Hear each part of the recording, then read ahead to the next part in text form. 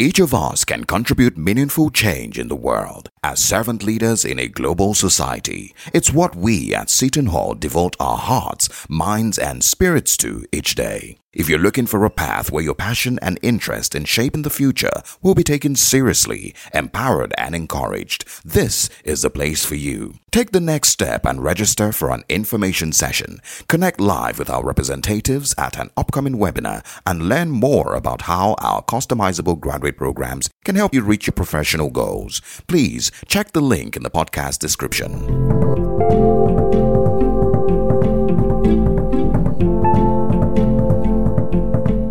On today's podcast, 2 questions. What do you do when your existence is considered a crime?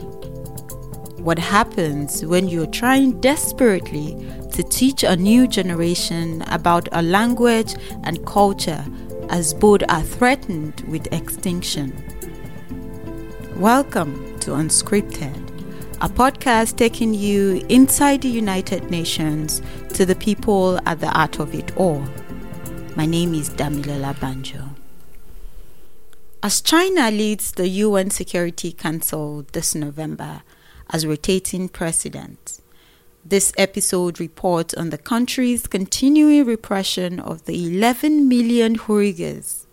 The Uyghurs are a group of Turkic Muslims living in the northwestern Xinjiang region, or what they prefer to call East Turkestan. They speak their own language, rooted in the Turkic tongue, and consider themselves culturally and ethnically close to Central Asian nations. Many countries, including the US, UK, Canada, and the Netherlands, have accused China of committing genocide against Uyghurs. Prominent human rights organizations have also lambasted China for its repression of the Uyghurs in Xinjiang. The Campaign for Uyghurs, a non-profit group working to protect this population in China, says 3 million Uyghurs are locked up in concentration camps there. According to the U.S. Holocaust Memorial Museum, the Chinese strategy includes identity-based persecution, mass detention, surveillance, enforced sterilizations, forced labor, and cultural assimilation. On today's episode, we meet a family and others who fled Xinjiang region for the US and are doing all they can to pass on the Uyghur culture to a generation born in the diaspora. I will start from actually over here. I just want to give a little highlight to one of the teachers. My name is Irade Kashgari. I am an Uyghur American. I was born in the Uyghur region in occupied East Turkestan.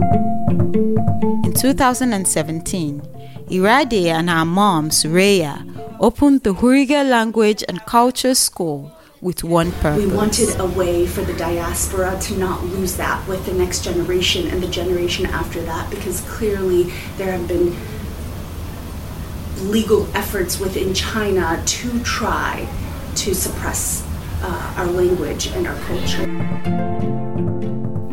Irade said she and her brother struggled with their identities growing up in the US.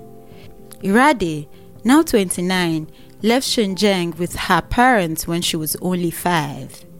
7 years ago, she and her mom, Suraya, started a language school in Virginia. And now they have the opportunity to teach a new generation.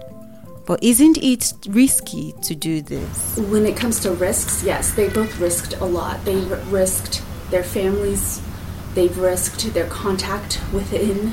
Even when people were able to come out of East Turkestan and China and come to the United States, they wouldn't meet with my parents because it was just too risky for them, because they were planning to go back. And so they risked family, they risked friends.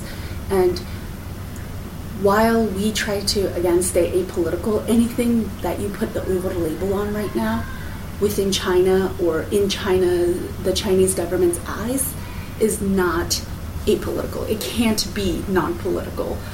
So doing these things, even if it's just purely culture-based. Even if I was to sit here silently and not criticize the Chinese government whatsoever, I would still be a target because I am trying to do something that the Chinese government is trying very, very, very hard to suppress. Use only one day. Irade and her mom are not alone.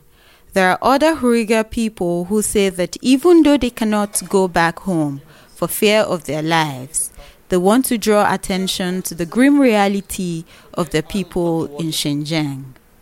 One advocate who we're calling Kudus for his safety shares his people's culture and food through his restaurant in New York City. And why is preserving the culture important? If you don't have culture, you have no soul. You know, it's like that's who you are. I never imagined things like people here. I never had that much kind of love, cares, like Americans here. That means where I live, there's something wrong there. Like education is wrong, politician is wrong, the system is wrong. Our future is going a wrong direction. So I realize here is perfect, and I really love here. And then I'm thinking maybe I should bring my culture and languages to let people know there is a people like this, you know. There is a nation like this still surviving there. So it's an opportunity after COVID. There's an opportunity. So I catch this place, and then we run the Uyghur restaurant here. How has that been? It's not bad. So we're educating people here to learn about our culture. A lot of people asking what kind of people is this, where are they from, you know.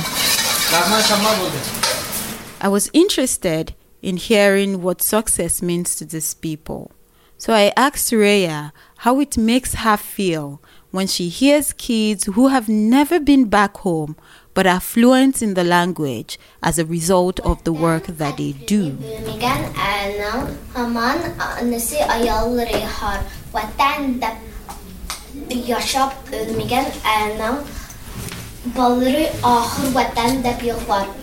Sometimes I see our students, they talking in the Uyghur language, and they practice and they play each other. They're very happy.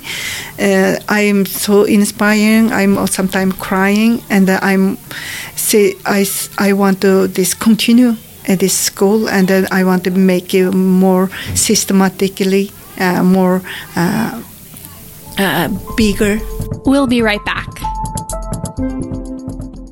Are you looking for a talk show featuring leading global voices?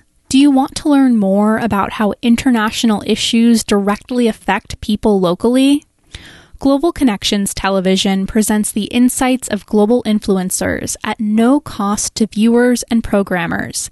GCTV is independently produced and reaches more than 70 million potential viewers worldwide each week. The show covers everything from human rights to climate change, from peace and security to empowering women and girls. It features guests such as Dr. Jane Goodall, former UN High Commissioner for Human Rights Mary Robinson, and Peter Yarrow of Peter, Paul, and Mary. The show also hosts expert voices from the private sector, academia, and labor and environmental movements. GCTV is available to public television media outlets, universities, and service clubs for distribution. To watch the show or find out more, click the link in our episode description. Now, back to the show. Irade, a mom, and a fellow advocate, Harsalan Idayat, who is a director of the non-profit group Campaign for Uyghurs, wants the UN to do more for their people and are frustrated that it is proving difficult as a result of China's position as one of the largest and most powerful countries in the UN. As a permanent member of the Security Council, it keeps the topic out of the chamber.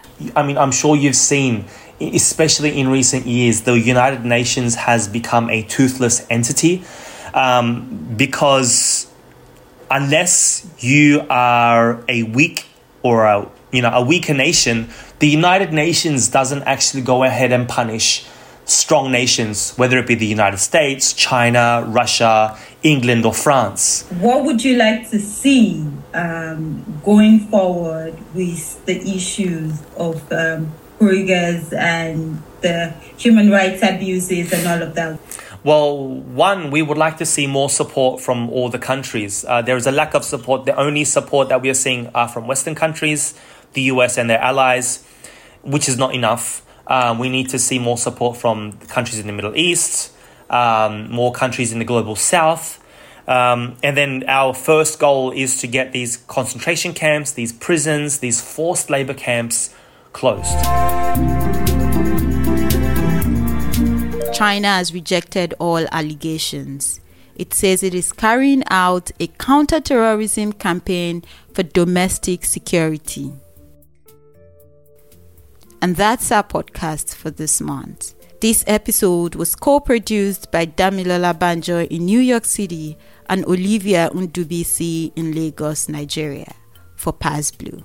Dulcie Lineback is our editor. A lot happens at the UN beyond what we report in each episode of Unscripted.